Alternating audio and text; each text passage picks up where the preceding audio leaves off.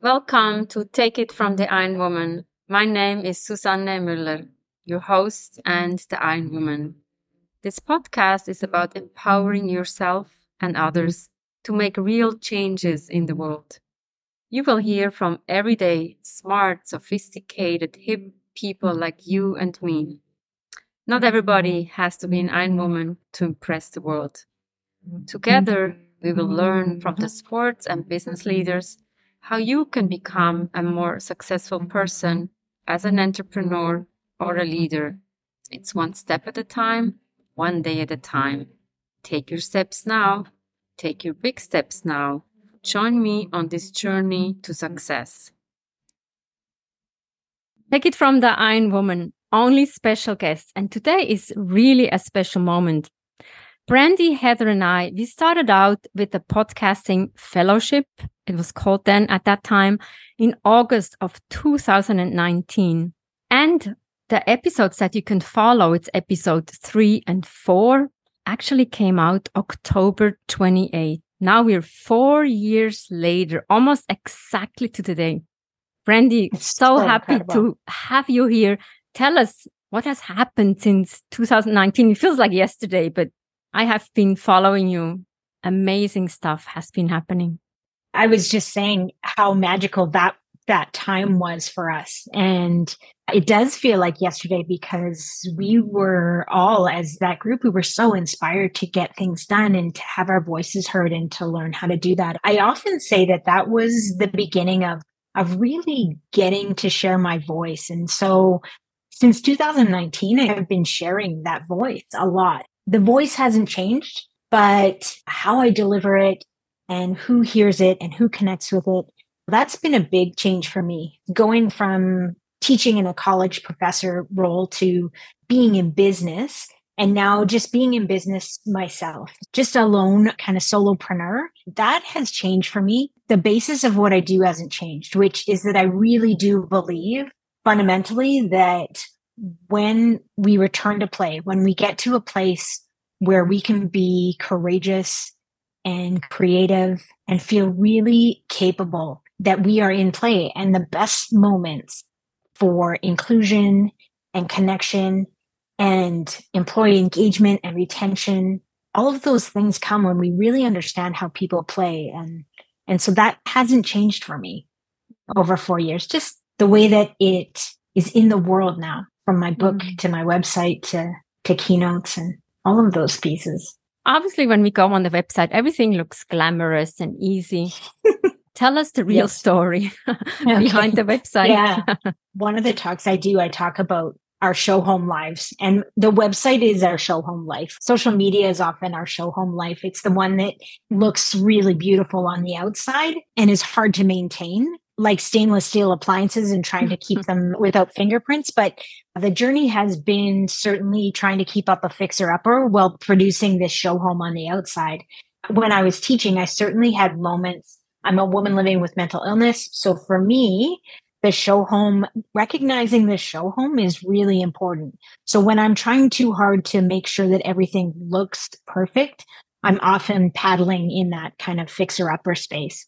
I have to be really cognizant of that. And I share that with lots of people, being cognizant of those moments when we're working so hard to provide appearances that we forget ourselves and we lose ourselves. And I think as caring professionals, we can often dig into so many things that make us focus on other people and caring for other people and taking care of other people, but forgetting to care for ourselves. And so when you say the website looks great and all of those pieces, that website started as me hoping that I could fill in a few boxes and some photos from my phone. And so I think people forget that's where it started, that it started with bank accounts full of nothing and no financial support and bootstrapping every moment and losing a lot to be able to go forward. A lot of what I talk about is the real stuff. It's the real stuff. It's the days when the website looks pretty and your social looks great, but you feel terrible. When you say what's the real story for me is often loss that got me to a place where I could create again. And I know it. I know when I'm not what I call in play. I know it clearly, yet trying to make sure that other people feel it. So we have to balance those two things always. You came from being a teacher going into the business, and we all know as a solo entrepreneur, we have so many hats. We have to do the accounting, the financing, the website, the scheduling, the clients, and the publisher, and you name it, we do it. Yeah, we do it. Some days, I'm sure everyone listening to this podcast and yourself, you're like, I don't know how I did that. Like sometimes we look back and we think, oh my goodness, I had no idea how I did that. Because there have been times where I thought I could never do it. And so many times when I thought this isn't worth it. I reflect often when I go back. And even now when it looks pretty and things are going my way and that feels all good, there are lots of days where I think, oh my goodness, just to go back and get work, like steady paycheck and benefits, like all those things came from having a steady job and having a title. When people ask, what do you do for a living? I'm a professional speaker and I speak on the science of play. It took me a long time to say that. For a long time, I had what I thought was a very prestigious title. I got to say I was, a college professor. I always knew how to fill in the blank. And over the past 4 years, I've been learning to fill in the blank a lot. Those conversations are getting easier, but having the confidence to be able to say what you really do, I still work on that. Oh, that's very honest. Thank you for sharing. And I think we're all looking for that. So now your book is Return to Play. Again, it sounds so simple, but there is such a huge amount of work behind it. Talking about yourself, going through all the ups and downs. This is not easy. It's not easy. And I hope that I say it often, that finding your play and finding the things that make you feel motivated and joy is like climbing a mountain. It's not instant. And I can tell you from personal experience, one that I share often, which is that in 2009, I was struggling hugely with my mental health and having lived my whole life with major depression. And in 2009, I was trying to uphold getting tenure as a college professor and kids and struggling hugely while trying to put on that face every day of learning and maintaining that kind of show home appearance of college professor and learner. And eventually I wouldn't be able to do that. And I talk about it in my book a little bit, but I talk about it lots now about the fact that trying to keep that up every day and also living with mental illness, that combination and trying to kind of be perfect all the time and keep up that appearance. Eventually I wouldn't be able to do that anymore. And eventually it would land me in a place where a long-term unexpected stay in hospital. And for me, in that odd place when I felt like I, had certainly hit the bottom of my life, that's actually where I found play again. Mm-hmm. As much as anyone, I know that in the hardest times of our life, if we can find that little thing, and that little thing for me was returning to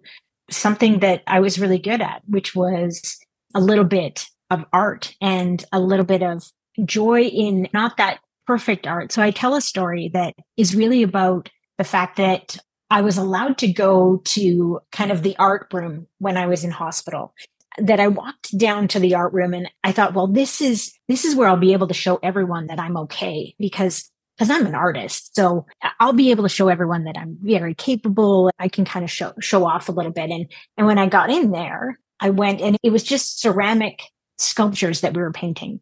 I thought, oh my goodness, this isn't art. This is like paint by number. I picked the hardest thing I could possibly do. And I tried to control every brushstroke and make it so perfect. And when it came back, I just remember thinking it was ordinary. And I'd worked really hard to make it perfect. And I realized, wow, I'd been spending a lot of my life trying to make things look perfect, like trying to control every color and shade and all of those things. And it took me about 2 weeks to go back there. But during that time, I spoke to so many people who were patients at this same hospital, hearing about caring professionals from teachers to psychiatric nurses to psychiatrists and doctors who were there, who were also hiding in this kind of show home space where they were trying to look perfect on one side, but in combination with lots of health factors, they just couldn't do it anymore.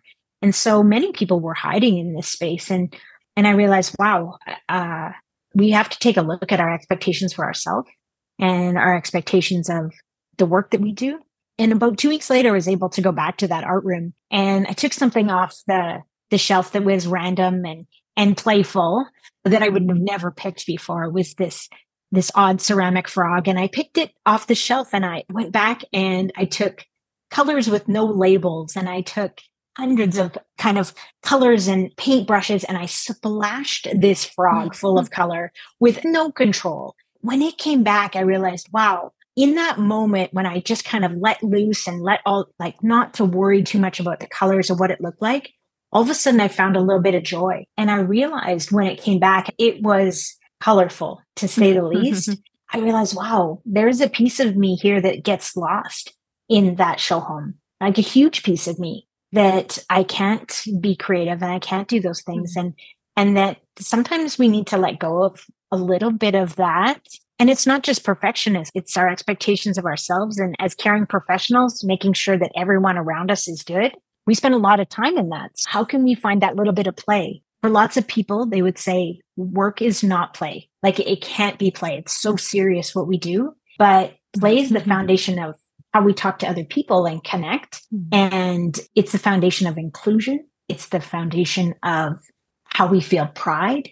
It is all of those things. And so I think people think it's just play, and that often I just talk about play, but I talk about it from a place of being really having lived it and also understanding the deep science of it as a therapeutic play specialist. In 4 years, I've been able to share more of that story so that women, lots of women, have been able to say, oh my goodness, I also live with this. I'm also a caring practitioner. I also experience this, and I haven't played for so long that it scares them when I say it. It scares them. I don't know how many people have said to me, oh my goodness, I had no idea that I hadn't played. I hadn't played in so long. And people would say, well, play is purposeless, but it's actually not. It's like oxygen. If a place where people can't play or they're scared to play, the effect of play, how important it is. So often it's the thing that we don't notice, but we need it. We're actually driven by it, not just kids. And I love your story. I picked up the word ordinary. So it's kind of like that fitting in, ordinary, make believe. But maybe at that point, it was a dark point in your life. It made you realize this is not me anymore. And now me seeing you 4 years later, you just got out of this shell or this prison or whatever we want to call it. And you're playing, and we talk about flow or play, as you said, they think, oh, it's for children, but we all need to play when we're in a team. We have to play. And especially these days, I see with leaders, you need to be more humane. You need to ask the people, how are you doing? How's your family? Especially to the pandemic. Yes. It's so important. And people, I don't have time. Let's look at the results. I'm like, no, the results can wait. And I think during the pandemic, we played less. It's not even just a statement. It's a fact. It's a scientific fact that when we're scared, we play less. We risk less. We connect less. We keep ourselves safe. And when we do that, we actually don't play. Even that flow state doesn't come easy when we are scared. We can't find it there.